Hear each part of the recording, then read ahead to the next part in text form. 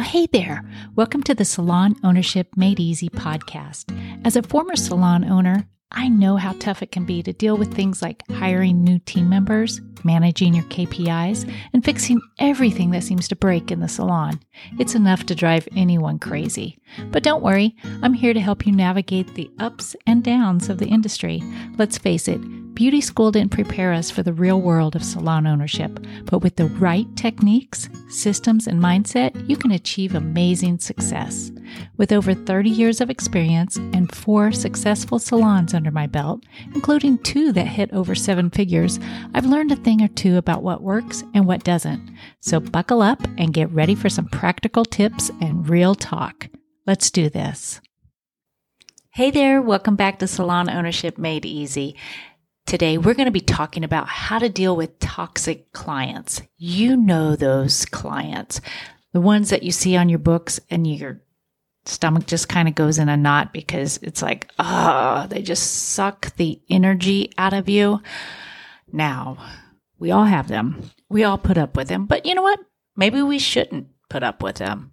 Today, we're going to talk about how do you deal with it? How do you fire them? How do you stay cool so you can just get through the day and you don't ruin your day, right? Well, these toxic clients, if you go at it that maybe they're just having a bad day and that maybe you can be their day maker and you can turn it around, that's one way to look at it. But let's not let it ruin your whole day. But you know, when you're first starting out and you're trying to build your client base, you've got to have a little bit of patience, But here's the thing. Don't fall for that nonsense. When people say that putting up with abusive behavior is just part of the job, yeah, it can happen occasionally, but it's definitely not the norm. And you shouldn't put up with it. Here's a daily reminder for you. You and only you teach people how to treat you. So make sure you respect your own personal and professional boundaries and make it clear to others that they've got to do the same. Here are some tips for spotting and dealing with toxic clients, okay? First of all, stay cool. Don't let them see you sweat. I used to say this, be like a duck, be really cool and sophisticated on top of the water, but underneath, you're like paddling like hell. That's what be like a duck means, okay?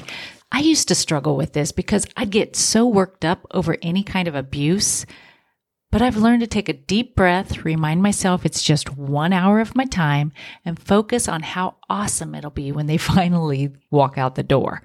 And hey, maybe they'll walk out happy. You never know. Think about this. Toxic clients love pushing your limits. So right from the very first appointment, set your boundaries for all clients. Let them know what you're available to do, what your pricing is, and the services you provide. Be polite but firm when communicating your limits and stick to your guns even if they try to push back. So if they come in and you don't know how to do like unicorn vivid colors, don't act like you can do it. I know when you're first starting out, you want to do everything and you want to prove to everybody around you, and especially the salon owner, that you know what you're doing. I get it. Understand. But if you're not comfortable doing the service, don't do it. Politely say, I think you'd be better off with someone else. You can say somebody in your salon. It's cool. I used to not like to do, mohawks. Let's say that. I know how to do a mohawk, but I don't want to do a mohawk. I don't want that to be my advertising walking out the door. Or say, I actually personally did not like to do vivid hair color. Do I know how to do it? Absolutely know how to do it. I would teach it, but I don't want more vivid hair color sitting in my seat. So I would just politely say, that's not my thing. I don't like doing that. I don't know if I would say I don't like doing that to your customer. I would just say, I'm not your girl. I'm not, there's people who know how to do that a little bit better. And just suggest someone else who can help them out. And then sometimes you just have to fire those toxic clients. You do. Don't worry about it. It can be scary. Trust me. I've done it though. And it's always turned out for the best. If a client has crossed that toxic threshold, and you know what I mean, and you're seriously considering firing them, follow your gut. Just suggest to them that they might find another stylist. They probably won't even be surprised. Deep down, they know it's the right move too. Okay? Sometimes they just don't know how to move on. Here's the trick. All you have to do is say, hey, I don't think I'm the stylist for you. And you can even say, I've tried a few times. I just don't feel like we're communicating.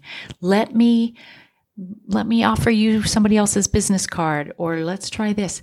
Anything. You don't have to say it's because you're not being a very nice person. You can just say, I don't think I'm your girl. And then finally, you have to find your quiet ritual. Find a place that you can escape to that, even if it's just for a few minutes, you feel at peace and the stress of the day melts away. Mine, I like to listen to podcasts, or I like to listen to music and go for a walk or a run.